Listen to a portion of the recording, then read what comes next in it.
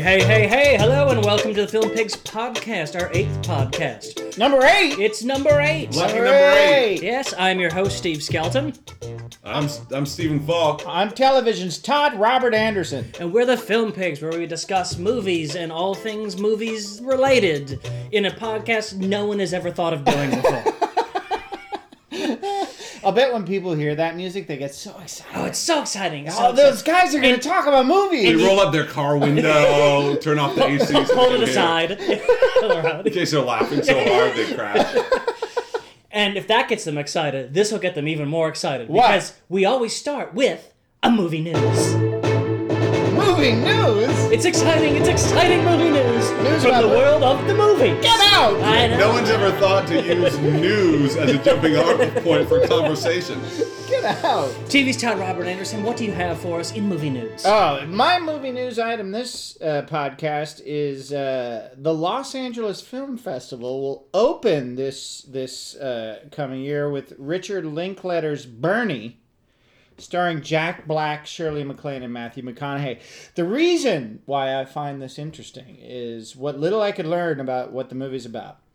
Jack Black plays a mortician that kills a wealthy widow and then goes to great lengths to create the illusion that she is still alive.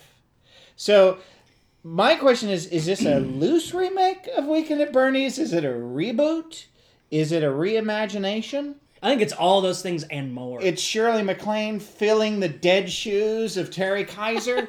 I'm very excited to know. Actually, what I really want to know is Matthew McConaughey going to be shirtless? I don't know. I'm trying to find an angle to the story that I can use the word excited about a Jack Black movie, and I can't think of one. It's a Jack Black mumblecore Weekend at Bernie's thing. That sounds horrible. Yeah, that's a... Yeah, oh, boy. Stephen Falk. So my piece of movie news is slightly old news, but Bridesmaids came out last weekend, not the past weekend, but a week and a half ago. And it made a lot of money opening weekend. Whee! And everyone was sort of, waiting to see if a movie top lined by 6 ladies could and no big male stars could make a hit at the box office, and it did. And Which is amazing because it opened up against Priest. Who would have thunk it? So I just thought it was, I kind of think it's a good thing. But do you guys think it's going to be a trend? I mean, there's every once in a while there'll be a movie that hits a new quote unquote, because it's not, demographic. Like I remember when First Wives Club opened and made $100 million at the domestic box office, and everyone was like, holy shit, there's older women are going to movies, and then they made no more movies older women. Yeah, I think honestly, the next podcast which I'm hosting, I want to talk about Bridesmaids at length and do a chick flick kind of discussion. Cool.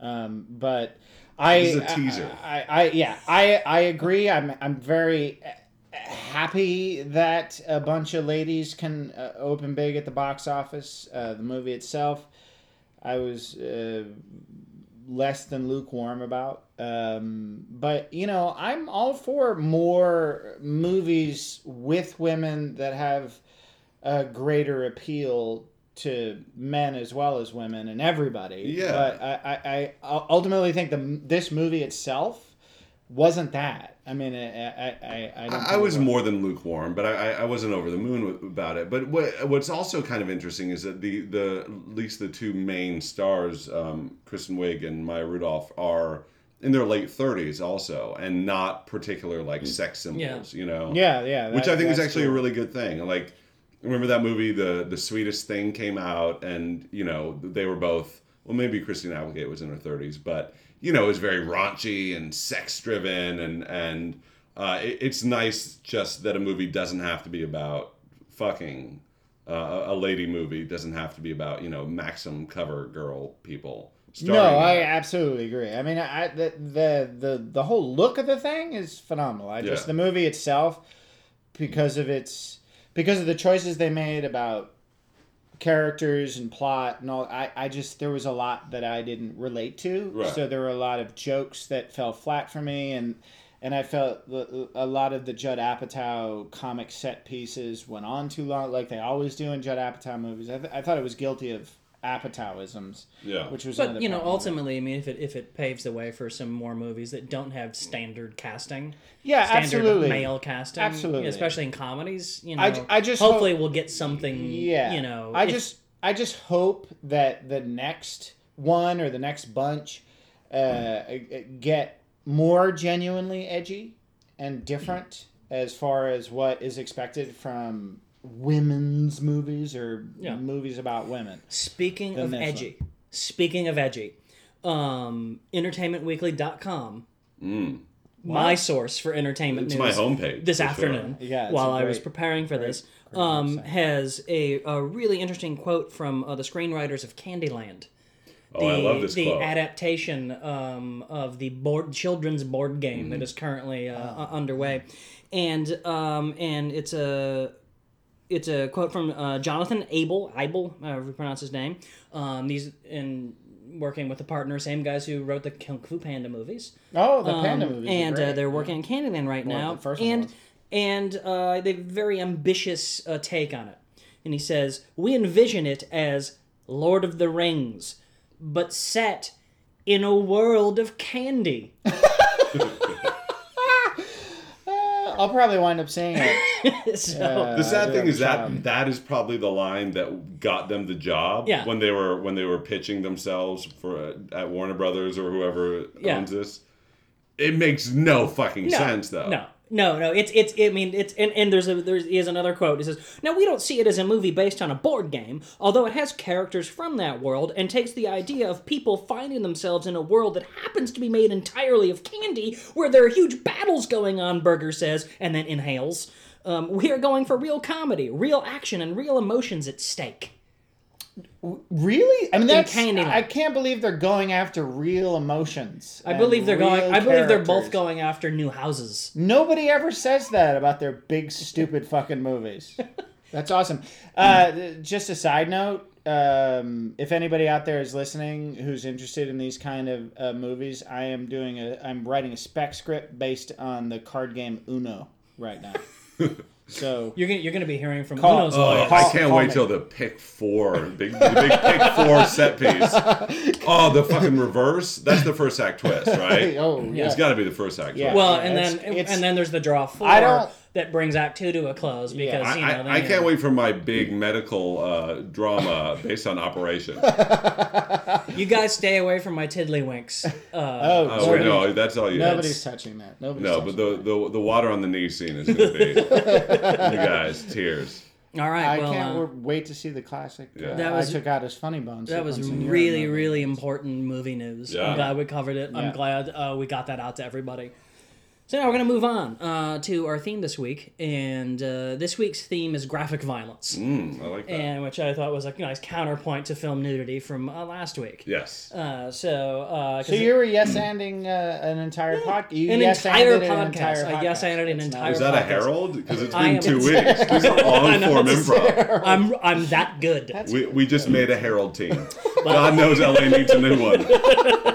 More heralds. And just for terms of our discussion, I'm going to define graphic violence as a depiction of vivid, brutal, or realistic acts of violence. So it's opposed to a simple fist fight, your classic like old Western fist fight where it's just punchy, and the guy falls down and it's over. It's I would count something like Rocky, the fight scene in Rocky actually as graphic violence. Yeah, sure. Where he gets So super which bloody. one is Jim Carrey getting slapped by a farting penguin? This podcast is finished.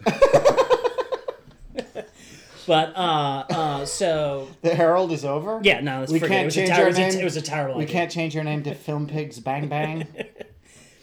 But but vivid, brutal, or realistic acts of violence. So as a filmmaking tool, graphic violence is usually used hopefully to enhance a story, providing emphasis that highlights everything from cartoonish delight, like in a Total Recall, where Schwarzenegger uses that poor guy on the escalator as a body shield, and he gets filled with bullets. That was awesome. To shock and awe, which is essentially the opening of Saving Private Ryan on the Normandy beach.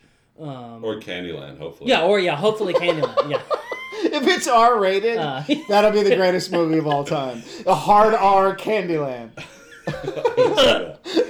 It's rated R for graphic violence And candy. And candy.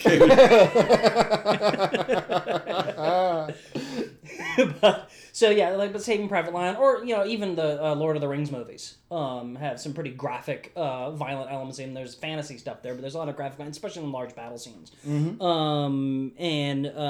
But graphic violence can be used to evoke horror, Silence of the Lambs, and any number of horror torture movies. porn, Or torture porn, like the Saw franchises.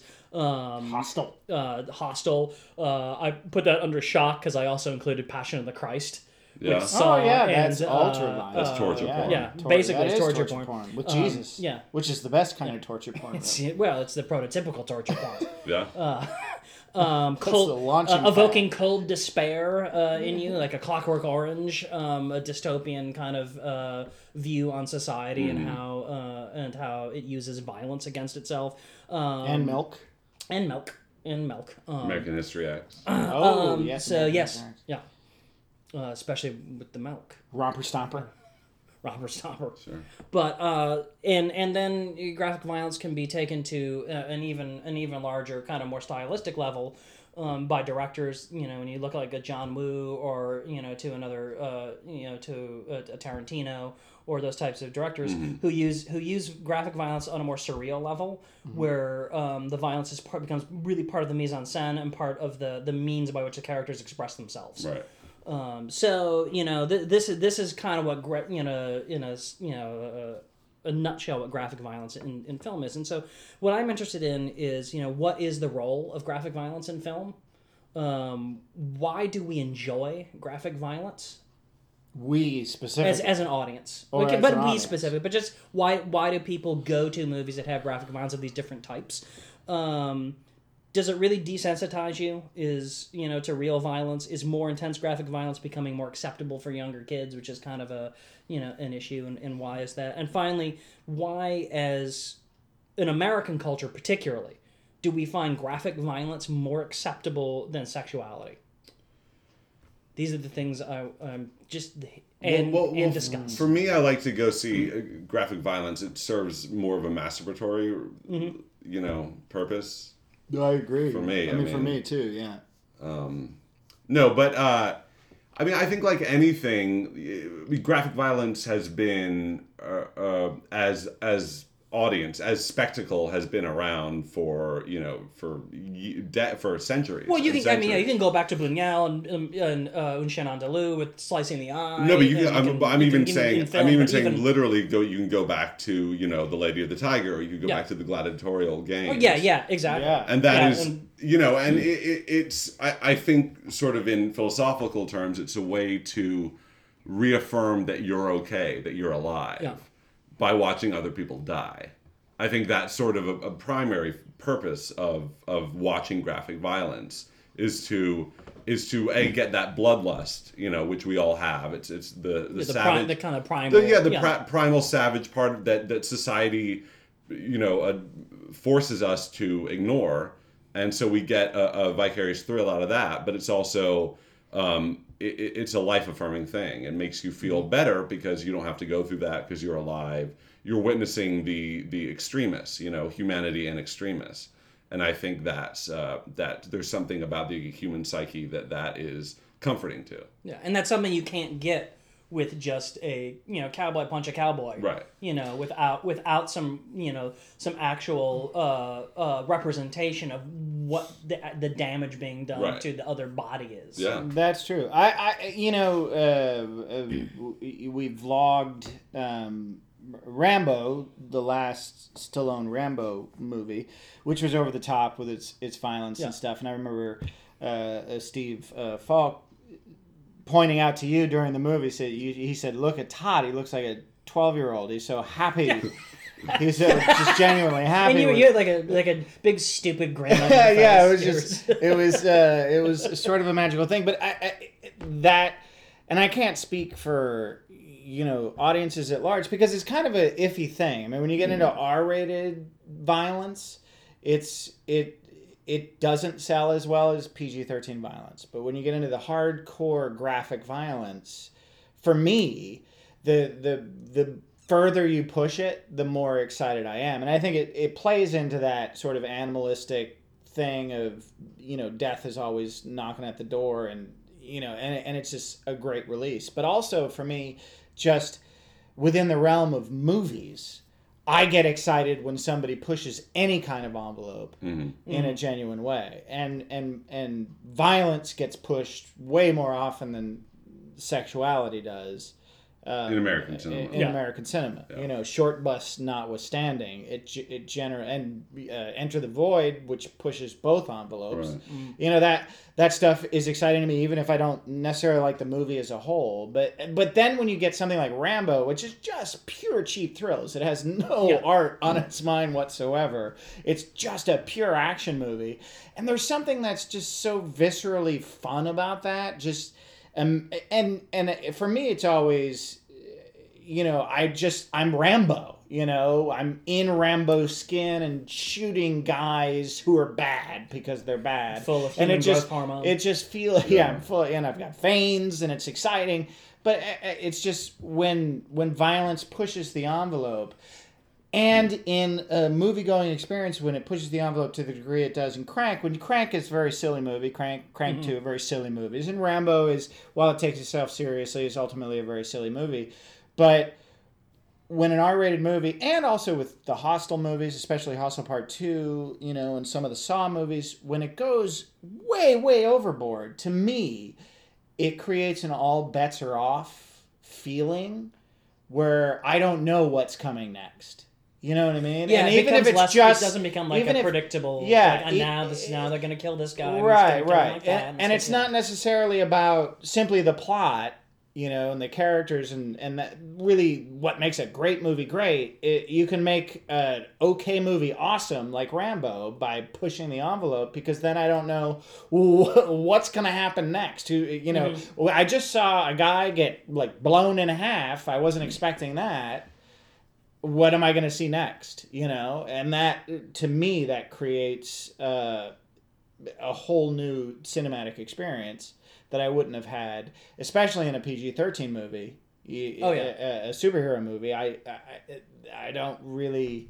Those are more about the giant CGI monster effects than they are about, oh my God, what are they going to do? Or how are they going to assault my senses next? I find that much more exciting. I mean, they are sort of two different animals, though. Because Rambo, while graphic, is kind of cartoonish. I mean, there's a level of ridiculousness. Yeah, that's true. And it's but some of the other movies we mentioned, the more serious movies, The Silence of the Lambs, even, or the American History X, or whatever, graphic violence then, when used sparingly, and movies where a punch sounds more like it does in real life, which most audiences would think is fake.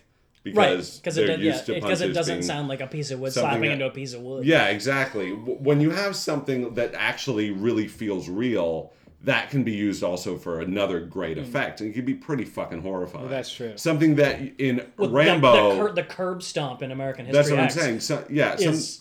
Something in Rambo that would be like, oh yeah, or even something that would be like, okay, yeah, more and more killing, do it better, do it bigger. In a different context, can be fucking horrifying. That's true. And can be just completely, terrible. This is going to be a really kind of out there point. But we were talking last week as far as nudity, and you brought up the puritanical nature of our society a lot. And I feel like, especially in ultraviolent sci-fi movies, in the gore itself, there is an element of sexuality and the terror of sexuality. A very great example of that is The Thing, John Carpenter's The Thing. So much of that gore is men tearing apart giant bloody things that look like giant vaginas. And I think to a certain degree, there's a level of sexuality in the most ultra of ultra violence. Does that make any sense? Well, yeah, I mean, certainly violence and sexuality are tied together. Absolutely, I think they both access a very primal part of us. That's sort of a secret place that we don't really get to access as much. And you can make very specific parallels from violence to sexuality. I mean, often we use the same words even. Yeah, that's true. To describe what's happening, but yeah, I mean that speaks to the weirdness of our society where violence is becoming more and more okay for kids to watch, as evidenced by the lax nature of PG-13 ratings when it comes to violence. Even the graphic violence you just see on TV, on cop shows. Whereas sexuality, though, oh no, Yeah. oh we saw a nipple. Yeah. I mean, sexuality is something every human being on the planet faces. Ultraviolence is something a very small part of humanity ever faces, and yet we get to watch that. And as the years go on, a smaller and smaller number of people are exposed to extreme violence. Yeah, and I think the reason why... Hopefully, it will continue that hopefully, and I think the reason why is that it's more taboo, is that it's not really something any of us can go do, but sexuality, it may make a 13-year-old want to, give someone a blowjob or something, God forbid. And I think it's completely backwards and weird. But there's also the concept that ultra-violence, especially in torture porn, especially in the horror genre, that somehow inspires real life killers I don't things. think the statistics bear out on that. No, did the statistics bear out on that with kids? Like if they see a sexually explicit movie, are they more likely to be sexual at a young age? In terms of graphic violence, that's still like an area of study. Now, different pundits will say, based on whatever their agenda is, violent images cause kids to be violent, or they don't cause kids to be violent, but there haven't been enough studies yet to really definitively say one way or the other. But there are studies that expose kids to violent images, and they measure certain responses, and they get elevated responses. I think the participatory that'll happen to anybody. And I think actually the participatory nature of violent video games is actually probably more, if there is a factor in actual real life acting out. I think video games probably have a greater number. They have based on studies that have been done, have a greater propensity to cause a larger type of response to violence, but there's not really enough evidence to say it's going to then cause someone to then commit an actual violent act. I mean, and the thing about sexuality is it's not the same, because I think there are still, thank God, moral and legal taboos against it that keep people from doing it even if they're exposed to it. Whereas I do think being exposed to more and more sexuality, i.e. internet porn, does change people's behavior, does cause people to replicate that, because it's not illegal. That's true. People don't really believe in God anymore, so they don't have that moral... I don't necessarily they're going to be in for a surprise come October. I don't think... Well, this is a totally different podcast, but I don't think pornography necessarily makes people more promiscuous or less promiscuous. It may change your... how you think sex is supposed to be. I think it affects behavior, sexual behavior. Yeah, I would agree with that. That seems... It mostly just solid. Eats up a lot of my bandwidth. Yeah. My cock is still wet from the last time. Oh, never mind. This is a podcast? Oh my God. No, just for one last question that I'd like to focus on, just get a couple things, is now in terms of graphic violence as an artistic tool to help tell the story or convey an emotion. So it's something that's, not just our visceral response to, I want to go see Total Recall because I'm going to kill a lot of people, but more in the vein of the American History X or Clockwork Orange. How is it used effectively in that respect? Well, again, to bring up John Carpenter's The Thing, I bring that movie up a lot because it's one of my favorites, but I mean, that movie's a movie about men, in an Arctic North, stuck in a blizzard, dealing with something that is taking over all of them, and they can't tell who it's taken over and who it hasn't. And much of the graphic, gross, icky stuff has that sexual quality to it. So it's almost like this invasion of woman coming into this all-male cast. And I think that is, in an odd way, this thing that creates a sense of dread in the movie. I mean, I think the gore in that movie is very effective in that it's men trying to figure out a mystery that is goopy and bloody and wet. Does that make any sense? Is that too disgusting and weird to say? I think that's a lot of too late. It's been recorded. Yeah, really, a lot of what that movie is about that. I think. No, I mean the question. I think it depends on what the story being told is. I think it's just another dab of paint on your storytelling palette, and used in the right context, it can be, like The Accused, for instance, it can be incredibly effective. Oh, that's true. Yeah. And memorable and shocking and can really help propel a story. And that's when it's really uncomfortable to watch, and that's when you feel the real visceral nature of extreme violence. I much prefer the more cartoonish. Well, yeah, that's more fun because then you don't feel so bad, and then it washes off of you. But it's like Audition, the movie Audition. Oh Jesus! Oh, man. I mean that's what I'm talking about when I say when you push the envelope with the gore and the violence, it creates an all bets are off situation. Because the first half of Audition is really it's sort of comedic. You're watching a guy take advantage and be kind of a douche, and the whole time you're like, I know this is going to go bad. It's going to turn so bad. I know bad. this is going to go bad. You're making terrible mistakes, dude. I can see the morality play here. But when you first see the turn, which isn't, it's just a guy in a sack, in a background who rolls across the floor. And then the further you get into it, this woman making her, bludgeon slave boy drink vomit out of a bowl and dog bowl. The dog bowl and then the torture sequences. I mean, the deeper you get into it, the more all bets are off. It's like you can't imagine it getting worse, and then it gets worse, and that to me is part of it's not the main reason. I mean, good characters and storytelling and all that, but that willing to go there makes it more compelling. And I another good use for it, I think the Final Destination series does it really well, is create sequences that are relatable.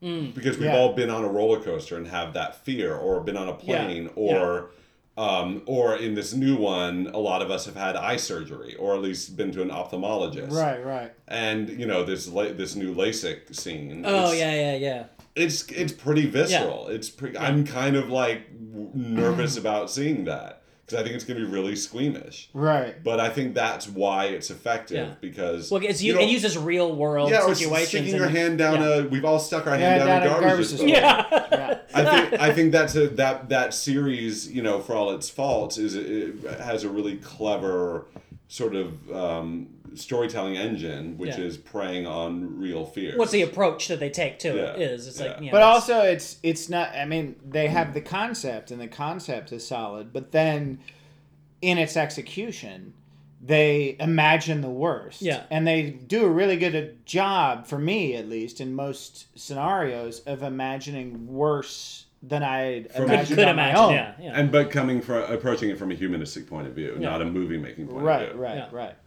Cool. Right. Well, great. That was graphic violence. Nice. Now we're going to move on. We're going to do a new segment. We got a little music for it. Nice. Oh, yeah. Oh, wow.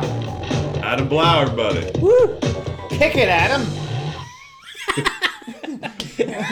What's it called? It's called Sight Unseen. And this is a new segment where each pig names a movie professional they would hire for a project, sight unseen, so no auditions, no screen tests, no meetings, just picking up the phone call and calling them saying, you get your quote, and will you come work for this? Come work for me on this project. And then you have 60 seconds to explain why. And this time, the project we are hiring for is an ultra-violent action movie like RoboCop, The Expendables, or Crank. Stephen Falk. I immediately pick up the phone and call an actor named David Patrick Kelly. He was notably in The Warriors as the antagonist of The Warriors. He clanged the 3 beer bottles together and said, Warriors, come out and play. Yes. He was in Twin Peaks. Dreamscape. And Dreamscape. Dreamscape, yes. And very simply... Yes, Dreamscape. Very simply, I think in ultraviolet movies... The one of the most important characters are not the big bruisers, not the violence guys, but the man behind it. And it's the Ted Levines, the Jackie Earle Haleys, who are the most creepy. Or sometimes they are the purveyor, sometimes they're the weird they're the weird scary assassin, or it's like, or the pedophile. They're the weird guy. Yeah. And I think I think he's criminally underused. So that's why I'm not calling Ted Levine or Jackie Earle Haley. But I'm calling David Patrick Kelly because he immediately brings a really creepy presence to a movie like this. That's awesome. Kelly's my favorite Kelly. He's died a lot of times in his movies. My favorite Kelly death is the Commando Kelly death. Oh shit! Yes, that one's awesome. Yeah, Which one is that? He's the guy who Schwarzenegger holds over the cliff. Oh, yeah. And he says, "Remember when I told said you I'd kill you last?" Yeah, I lied. And he lets him go. Scientologist Miguel Ferrer is often this character as well. Ferrer is great in RoboCop. Fantastic. Todd? I'm going to go with the director. I'm going to go with who I've already mentioned in this podcast, Takashi Miike. He directed The Horrifying Audition, as I mentioned. His Masters of Horror series episode was not aired. It was called Imprint. They refused to air it because it was about like abortions floating down a river is one of the things that happened in it. And then he's already shown a great propensity for action sequences in his horror revenge hybrid Itchy the Killer. And more recently, he did a full-on action epic, 13 Assassins. And I'm assuming, I don't know my question to you about this little bit here is, are these studio pictures that we're talking about, American studio pictures? Well, for purposes of the segment, it's it can be anything from a little indie picture to a large budget. It's just the genre of the type of pictures. If he was, I would love to see him imported to the United States, given and ruined. Yeah, well, no, but this is what I'm saying. Just like we did to John Woo. This is what I'm saying. But that's exactly what I'm saying. As long as they don't cut off his balls like the studio system did to John Woo, and they give him a sizable budget, I'm not asking for $300 million. The purposes of the game, it's you're in charge of the production. And you have 60 seconds. Right. So I'm done. Anyway, that's what I had to say. I mean, I'm seriously, his shock movies are also art movies. Yeah. And I think that would be awesome to see. My immediate hire is also an actor, also a main bad guy, behind the scenes type of guy, Ben Gazzara. And really, I could go through his resume, but what's the point? Yeah. But what solidified him as my choice was just the other night I couldn't sleep because I was had a cold and was sick. And of course, Roadhouse was on in the middle of the night. Nice. And I know I've seen that movie 100 times, but for some reason this time all I focused on was Ben Gazzara and his performance as Brad Wesley, the rich asshole who owns most of the town and sends his thugs around to do his bidding. Yeah. That's basically all he is on the page. He's a generic villain, but Gazzara infuses this guy with such an intense kind of shark-like determination to just dominate this shitty little town for no reason. But it's his empire, and he has this fanatical response to Patrick Swayze, who's just fucking up his plans. And, so he elevates this kind of B-movie villain in this stupid circumstance. I mean, it's like he owns the mini mall, so he's above the law. It makes no sense. But but he gives him such like this cold menace and an intelligence to what he's doing and how he's dealing with all his minions that he's like such a good threat in that movie that that's Ben Gazzara. Love that guy. Love it. That's all right, awesome. that was Sight Unseen. Now we're moving on to Movie Jail. Movie Jail is a segment where we put a movie professional on trial for crimes against cinema. If they're found guilty, and all accused are assumed innocent until proven guilty by our arbitrary rules. But once they're found guilty, they are remanded to the Robert De Niro maximum security federal penitentiary where they will serve out their sentence without appeal. No, they do. We were talking about having appeals. Yeah, well, not yet. No. This week, Stephen Falk. So I stand before you with my defendant, who is, as the minute he enters into the courtroom, it's going to draw. There's going to be some questions here, and I do love this person, but they need to go away for a while, and so thus I bring you. His born name is Nicholas Kim Coppola. Oh. Goes by his IMDb name, Nicholas Cage.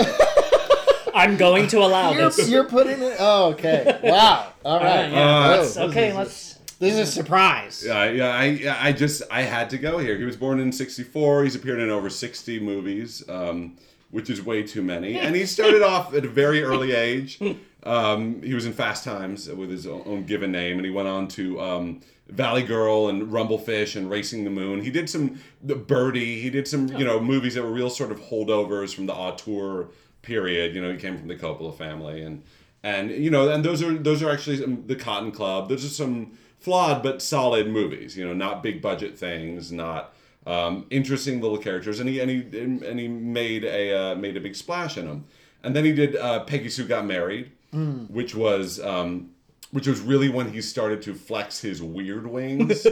When he started to say, "This is a very normal role. I'm gonna do something fucking crazy with it." And boy, he did. The studio fucking hated him, but he stands out, as in the very sort of standard high school romance from the 50s character.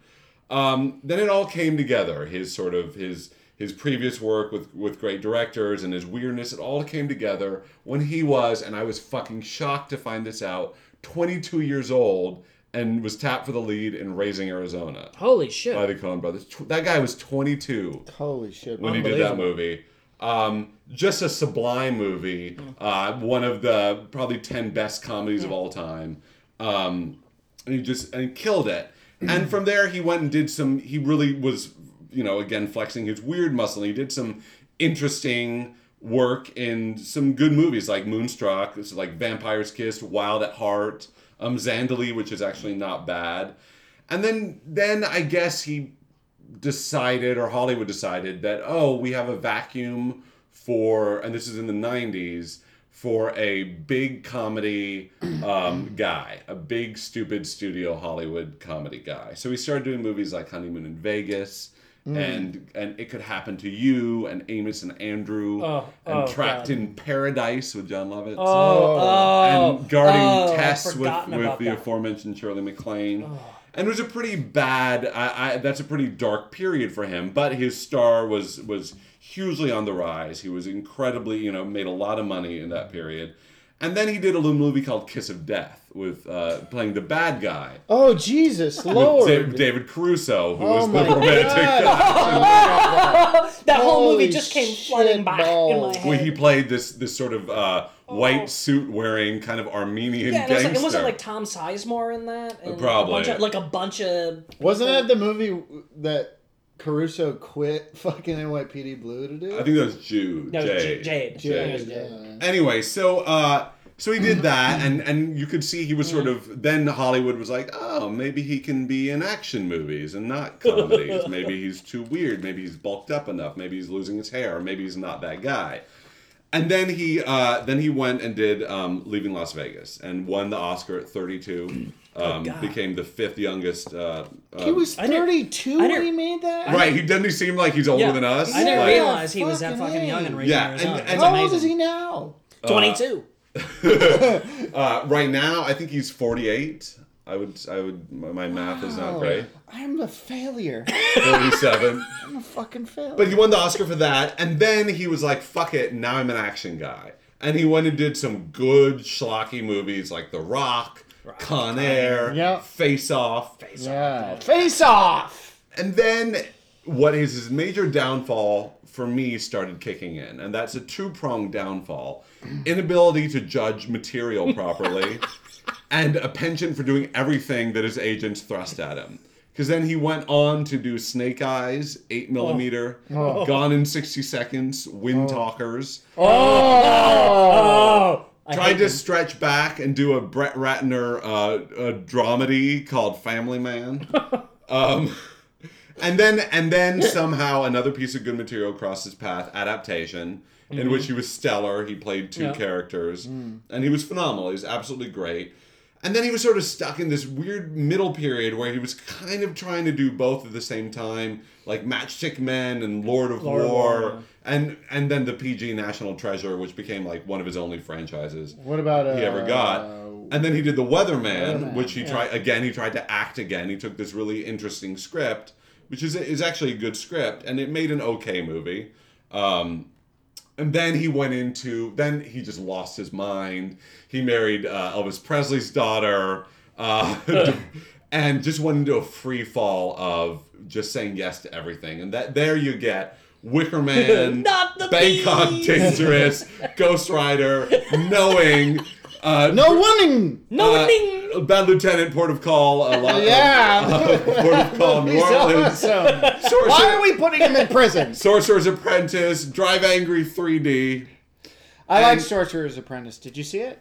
No, I He was didn't. actually... It's okay. an amusing And movie. at that point, he has good, basically but turned okay. himself into a cinematic joke. A loved joke, but a joke. And I think Nick Cage deserves more than to be a joke. He deserves... And next up, it doesn't look like it's getting any better, which is why I think he needs some time out. Wait, was that the title of his next movie? It doesn't look like it's getting any better. He needs some time out. His next movie is with Joel Schumacher. Then he's doing a movie called The Hungry Rabbit Jumps with January Jones and Guy Pearce. What the fuck is that? I don't know. And then he's doing Ghost Rider 2. And then he's doing a Simon West movie described as a former thief frantically searches for his missing daughter who's been kidnapped and locked in the trunk of a taxi. That's Taken too. And this is why, for most of those movies, I think is why he needs to be put in movie jail. I'd like to put him in the minimum security wing for a year. I'd like to bring him up for parole in a year. But here's what, Nick Cage is so endlessly talented, probably more than anyone we've put on trial for. I mean, De Niro arguably, but De Niro sleepwalks through movies. Nick Cage, even in his worst movies, is fucking there. He's fucking committed. He is just not doing good movies, and I think this is a problem. He's the main issue with him. He's diluting his brand. And it could be an amazing brand. He's an actor with just boundless talent, and he's fucking it up, and he's making himself not special. It's not special when a Nick Cage movie is coming out. It's become a joke, and they're not A-list. He's not A-list anymore. The movies he's getting, he's not working with A-list directors. He could be having, he could be doing he could have Denzel Washington's career. Or even fucking Travolta's career, as sad as it sounds. By Denzel Washington's career, you mean he could do a lot of movies where he sits on trains? But he could. I think here's what he needs to do. I'd like to take him out of the game for a while. I don't want him to lose his weirdness. I just think he needs time to regroup. I think he needs to lay off the sauce, get his finances in order, because I think that's I'm hypothesizing, but I think that's contributing to a lot of his bad choices. That's a big deal. His problem was What big movie stars can't afford all those obelisks? I think he needs to lay off the sauce. I think he needs to get new reps who have a game plan. I think he needs smart reps who sit him down and go, we need to rebuild the Nicolas Cage brand. We need to rebuild. You're a fucking Oscar winner, dude. You can do anything. You can do comedy. You can do straight drama. You can do action. And we need to find the right projects. We need to be very careful. We need to have a very sort of 3-pronged, very targeted approach. And we need to make your career happen again. And you need to stop buying mansions. And we need to figure out the hair situation. If you know, if you need to do a Bruce Willis and shave it off, if you need to. But the hair pieces alone just show that he's gone completely nuts. He's not even, his movies aren't even getting good hair people anymore. And it's bad. He's damaged himself, and he's nearly at the point of being completely a joke. And I think he deserves a lot better. So that's why I would like. That's why I think I'm going to rest my case and put it to the jury. Well, I think that's a really interesting case because I mean he is on the verge of a De Niro-esque collapse, into an acting black hole. Yeah, but Steve put it best. He has not started phoning it in. Yes. Even in and you guys haven't seen Drive Angry and Season of the Witch, am I right? Right. So I've seen both these movies. Season of the Witch is the closest he's come to phoning it in, but he wasn't. One of the things I liked about Sorcerer's Apprentice, not a great movie, but an okay fantasy picture. One of the things I liked about that movie was his performance. Yeah. Because I thought he was enjoying the shit out of himself. It was kind of like a by-the-numbers kind of like family action movie, but he was enjoying himself. But he had a good time. And Alfred Molina, but they were kind of good foils for you. They were good with, as good as he can get in that kind of flat movie. Yeah, but it's not, he doesn't deserve that movie. I didn't even know if it had come out yet. I was like, oh yeah, that movie. And I looked, it was 2010. Right. And he was very passionate about that movie. He deserves better. Yeah, but he was passionate about that movie. That's fine, but it's the wrong movie to be passionate about. Well, that's true. I don't know. What's your feeling on this? I'm willing to send him to minimum security. Don't forget where Downey is. Yeah, we put Downey there. Yeah, and we like Downey, and he's endlessly talented as well. Yeah, but I think Cage that's the drunk tank. Yeah. That's not minimum. We put Downey very specifically in a drunk tank. Not in minimum security, not in maximum security. He's been in the drunk tank for a while. I think he needs more than the drunk tank. Because he's been thrown in the drunk tank before. I mean, Cage does need to kind of like Downey is been douchey lately, but he's got his career in order. Nick Cage needs a year off. He needs to not be in a movie for a year. Yeah. All right. Here's what I'm willing to do. I'm willing to put Cage, because here's the thing, is in a lot of cases I enjoy Nick Cage's bad movies. I know. No, I do too. But you have to think about him. I'm thinking about him. What's think about yourself. For the accused. But this is the thing, is I don't know that prison is the right thing for him. So here's what I'm willing to do. Here's what I'm willing to do for Nick Cage. We'll leave him a free man on parole. But the real problem is Nick Cage is a crazy person, and a lot of great actors are crazy people, and they need good handlers. I think the people that really need to be thrown in the clink and maximum security are his handlers, not Nick Cage himself. No, because he's the ultimate. He ultimately says yes or no. I don't think that's. I think that's putting blame on the wrong people. I think he needs new ones, but he's the one saying yes. Maybe can we create a new section of the jail that's like Nick Cage play yard, the personal finance tank, or because I mean a lot of the reason he takes a lot of these shit movies is because he's got no money because he pissed it all away. I feel like as a juror I'm being pressured here, but I'm willing to put him in the drunk tank. Let's put him in the drunk tank with Downey Jr. I'm willing to do that at great sacrifice to me. Because it's about Nick Cage. It's about me. No, it's not. All right, but fine. But I think the drunk tank is okay because I don't think Downey Jr.'s in there for different reasons. Downey Jr.'s in there for being a full of himself corporate whore, I think. Whereas Nick Cage is a guy who still, he makes terrible choices, seems at least in the moment of what he's doing to be focused and enjoy the work and he's trying to do something. You know what I mean? As opposed to just celebrating himself. So I'll put him in the drunk tank. I'm willing to put him in the drunk tank. Drunk tank it is.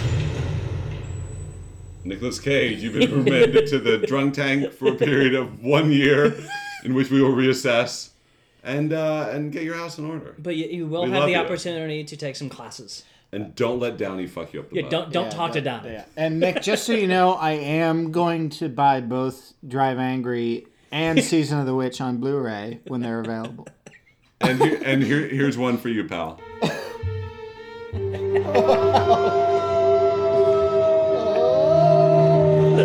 in jail. I'm in the drug tank. Robert Downey! Robert Downey! I'm a prisoner.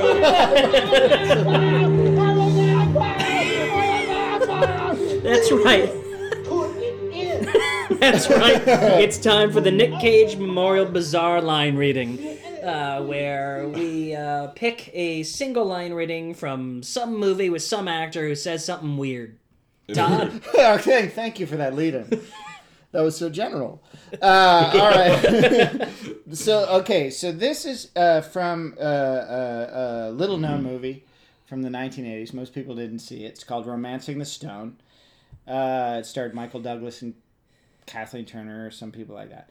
So this is a line reading from an actor named Zach Norman. He played Cousin Ira, who is Danny DeVito's cousin in the movie.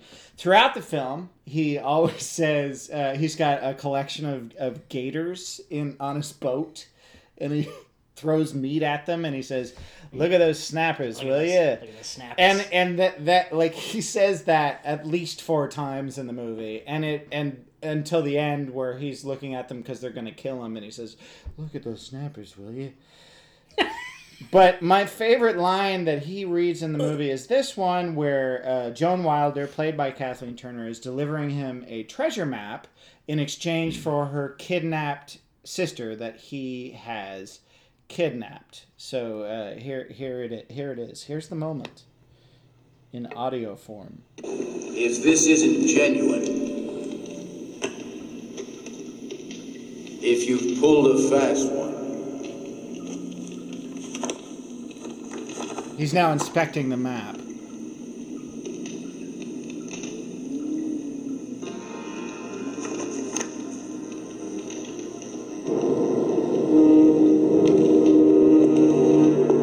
Joan Wilder, you and your sister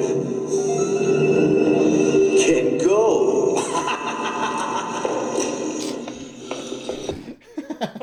Go where? They can just leave where they're at.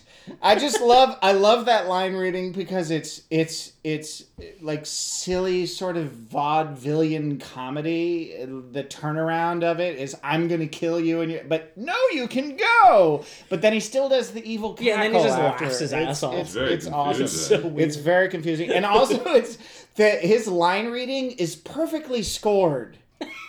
And I don't know if his line reading, it was Zemeckis, right, who directed Romancing the Stone? So. I don't know if he was directing him to do that, but whatever it is, it's one of those lines that throughout my life has stuck in my head. I will turn to my wife arbitrarily and say, "Joan Wilder, you and your sister can go." It just tickles me. Oh, well, all right. Next, we have... That's right. It's Ton Sling Dog's DVD Corner with Ton Sling Dog. Straight to DVD corner. Yeah, straight to DVD corner. It's very important. Direct to DVD corner. This podcast, I'm going to discuss a film called Iborgs. Could you use it in a sentence? Could I spell origin? Yes. Can you spell it, please? Yes. Eyeborgs. Such a... In a sentence. Okay, here it is in a sentence. What is that little robot thing over there that's watching us? Oh, it's an Iborg. How is that? Did that work for you? Good job. Okay. I wanted to pose this question to you guys based on the title. What do you think Iborgs is about, Stephen Falk? Well, now that I know that it's spelled like that, not I-Borg, which I thought would be if I was turned into a cyborg. Or some kind of I see what you're homicidal saying. Apple Yeah, robot. Yeah, I think it's going to be about cyborgs that someone create that then you can put a human eye into it, and that person can see through the robot. And Better movie? yeah. What do you think, Steve Skelton? I would just think it's a movie about little robot eyes. That's closer to the truth. His is a better sci-fi movie, but yours is closer to the truth. Okay, this is currently streaming on Netflix. What it is a mashup of The Terminator, Runaway, and Chopping Mall. I don't know if you ever saw Chopping Mall about the security Security mall I'm robots. pitching a movie that I use those three. You're fucked. No, I'm sure your movie's much better. Because that actually sounds all right to me. So the Iborgs are robots. They have varying sizes. They all have spidery legs and large eyeball-like cameras. Okay, and they exist because the president of the country in the movie, which I assume is the United States, even though that's not specifically said, has Keith David. No, it's not. It's some arbitrary guy. I think would've there's a been lot awesome. of. I think maybe it was a Canadian movie, but I couldn't find Well, that we'll out find you. on the internet. But he has instated what is called the Freedom of Observation Act, which means that personal privacy is now completely obsolete, and and it's in the interest of protecting citizens from terrorism, Of course. and just regular crimes. So there's robots, these little tiny robots with legs and camera. They all have balls. It's legs and balls. They should have that called look it like like eyes. Ballsborgs. Ballborgs. But the eyes are cameras, and they're everywhere. Yeah. And there's different sizes. There's big ones, really huge ones, and there's little tiny ones, and they're everywhere. So they record everything. We're being watched. We're being watched Yeah, constantly. got it. It's some kind of Orwellian nightmare society. Yeah, it's crazy. It's crazy. So there's an underground movement to assassinate the president and course. restore personal freedom and privacy. Danny Trejo is one of the major players involved in the movement, and I just want to say that Danny Trejo in this movie is quite wonderful. Please don't hurt me, Danny Trejo. So the main character in the movie is the president's nephew, who's a ne'er-do-well young rocker. Matthew Lillard. Unfortunately, no. But he finds himself embroiled in the underground movement because certain things come to light, and he realizes, that all these Iborgs are a bad thing. And then there's a cop involved who used to champion the Iborgs because they helped him root out the killer of his wife and child. Who now has misgivings about the Iborgs because of an intrepid blonde milfy reporter who's... Patricia Heaton. No, but someone who looks like her. Huh. Like the Canadian. Is she already Canadian? I don't know. But the sort of, that's what they're evoking, whatever that word is. So there are a lot of twists and turns in the plot. Including a huge reveal at the end, but I'm not going to spoil any of this because it's not really worth talking about. The acting in this movie, for me anyway, was a special new brand of bad acting. Okay?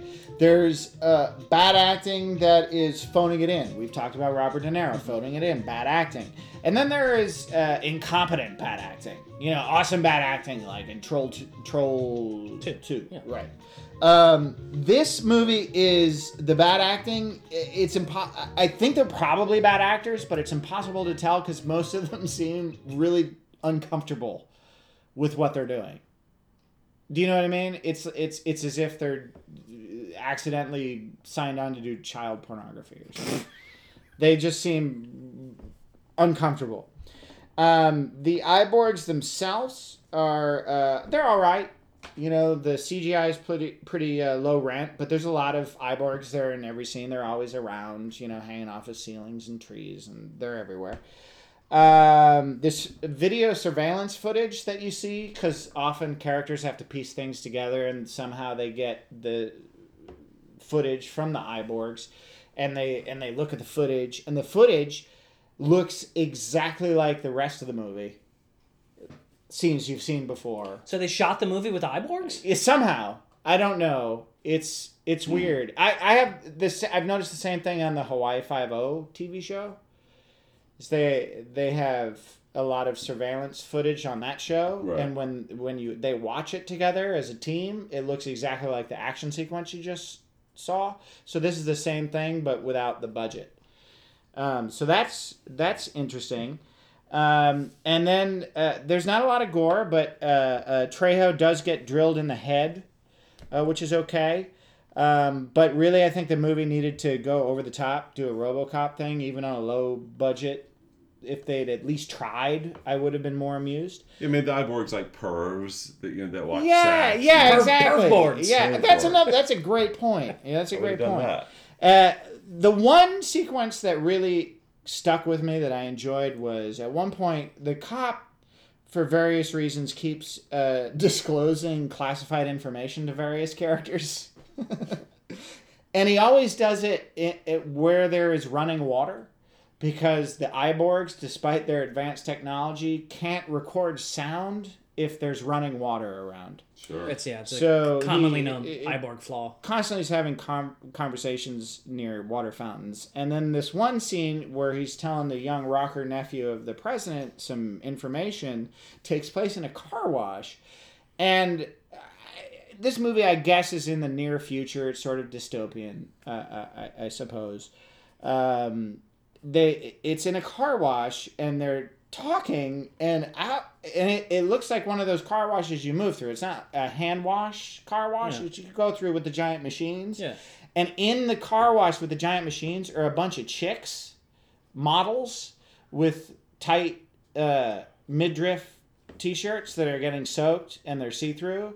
And they're just scrubbing the car with sponges and getting suds on themselves and laughing while they're disclosing important information. That sounds like and an for awesome me, car wash. I thought that would be a good car wash to actually start. I think that car wash should exist.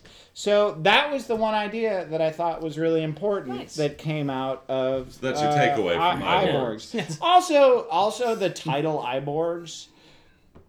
That's a good title. I like saying Iborgs. It's funny. It's not Iborgs. good. Well, ultimately, that was my main problem with the movie. The movie What was funny and not good. It should have been very silly given its title, but it took itself very seriously, and it seemed to be making a rather obvious political statement. But half the time, I wasn't sure if it was either, a left-wing conspiracy theorist who is just an incompetent filmmaker trying to make an important point, or if it was a right-winger who is really smart trying to make fun of left-wing conspiracies. It's impossible to know. Well, speaking of a good science fiction robot movie, it's time for a cold reading Nice. Oh, nice. from RoboCop. Get the fuck out. Excellent. Absolutely. I will not get the fuck out. Because we have to do this cold reading. All right. And we're doing a cold reading, and it's going to be a conversation between the two main bad guys. Did the Iborgs print that out? Yeah, no, it's the Iborgs got into my computer, and I was running out of. They took all my toner.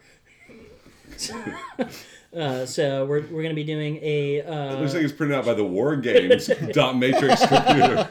Shall we do a cold reading? So I need Stephen Falk. You will be Dick Jones, Okay. the OCP vice president, Oh, Ronnie Cox. and Ronnie Cox, played by the wonderful Ronnie Cox. Tonight you are Cox. And Todd, you will be Clarence Boddicker, Oh, the nice. henchman. And this is the Kurtwood Smith. Kurtwood Smith henchman. So I will read stage directions as necessary. Kerwood's another one for that slot Yeah. that we. Sight unseen. Yeah. Yeah. Yeah. Just call him Kurtwood up. Smith is great. It's always good. Interior, Dick Jones' office. Jones sits at his desk looking out over the city. He holds the CompuMap card. The red light pulses on the edge of the screen. Still, Clarence enters, humming. Hey, Dickie boy. Some decorator you got around here. Clarence makes himself at home, dumping chunks of cocaine on Jones' rosewood desk, I miss the 80s. cramming gum in his mouth, crushing Coke with Jones' letter opener, cramming Coke in his nose. Jones spins around in his chair. The police officer who arrested you, the one who you spilled your guts to, you have to kill him. You really screwed up, you know. Hey, pal, I've come through for you whenever you needed a favor. All I ever asked in return was a guarantee of no jail. He was taking me to jail. He's a cyborg, you idiot! He recorded every word you said. His memory is admissible as evidence. You involved me. You may have damaged me. Well, listen, Chief. You wanted dead cops so you could sell your robot? Now I gotta deal with this fucking thing. I don't have time for this bullshit. Now, hold on. I didn't say I wouldn't be worth your while.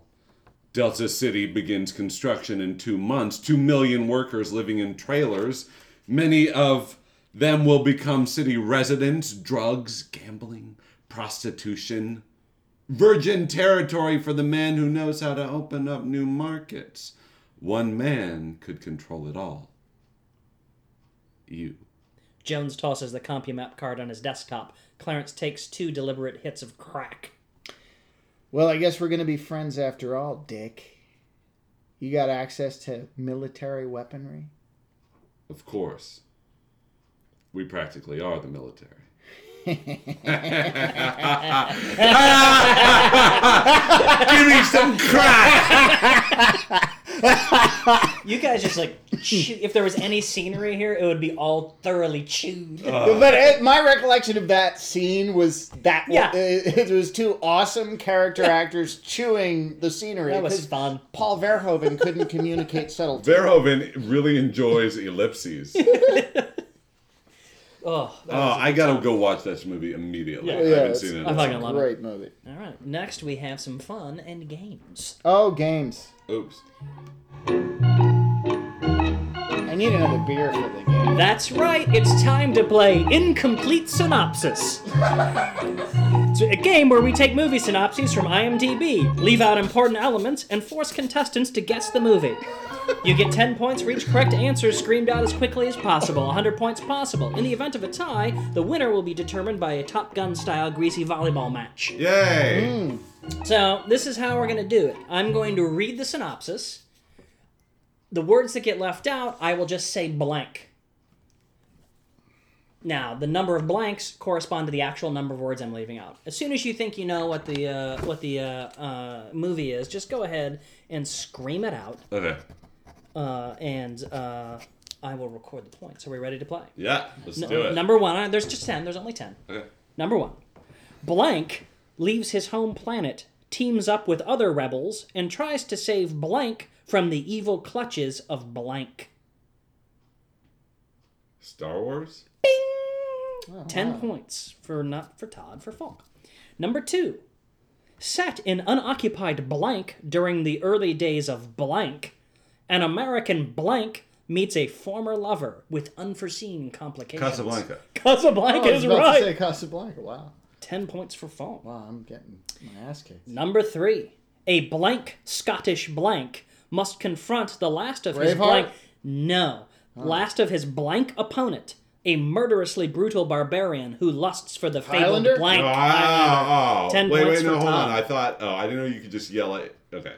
I was under the assumption if you yell it out incorrect, that's... then the other guy gets to You hear just the said whole yell thing out and when you answer. know it, right? I did just say yeah, but it's a valid point. It's a valid You point. can't just yell every Scottish movie, otherwise I'm just That's saying true. it's a flawed. All right, flawed well, game. we'll give him the 10 points for that, and then All right, so you now get on, if you do you get an a guess. You get erroneous one thing, guess. you Yeah, that's why you gotta You wait get and one be guess. sure. All right. All right. So everybody's happy. Baby. Number 4.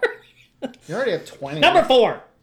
Blank and blank have known each other for years and are very good blank, but they fear blank would ruin the blank. When Harry Met Sally. When Harry Met Sally. Oh, Jesus 10 Christ. points. I'm not good at this game. Number 5. Blank is forced to battle mercenaries who seize control of an blank's communications and threaten to cause blank crashes if their demands are not met. Die Hard 2, Die Harder? Die Hard 2, Nice. Die Harder is correct. Nice. Well done. Number 6. An unemployed blank with a reputation for being difficult disguises himself as a blank to get a role in a blank blank. Tootsie. Tootsie is correct. Holy shit, I would have no idea what that was. Number 7. A private detective takes on a case that involves him with 3 eccentric criminals, a gorgeous liar, and their quest for a priceless blank. Can you repeat the clip? I can. A private detective takes on a case that involves him with 3 eccentric criminals, a gorgeous liar, and their quest for a priceless blank. Talk, tick, talk. A private eye. Private Eye. Talk, tick, talk. Big Trouble in Little China? Wrong. I don't know. That was my best guess. The Maltese Falcon. We were looking for the Maltese Falcon. I was gonna guess that. Number 8. A former blank, and now blank, is the only person who can stop a gang of terrorists when they seize control of a U.S. blank blank. Under Siege? Under Siege is correct. Nice. Number 9. A coming-of-age story about a blank blank in 1960s suburban blank and how her life changes with the arrival of a blank nearly twice her age.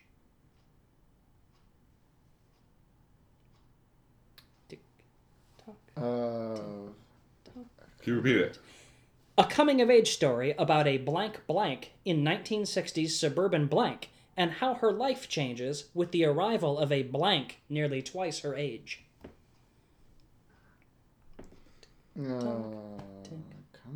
I'm not good with coming of age stories. Ice Storm? Oh, that's so Incorrect. An education. We were looking for an education. Oh, an education. Final one. Number 10. All right. An officially dead blank is trained to become an extraordinarily unique blank. RoboCop. Wrong.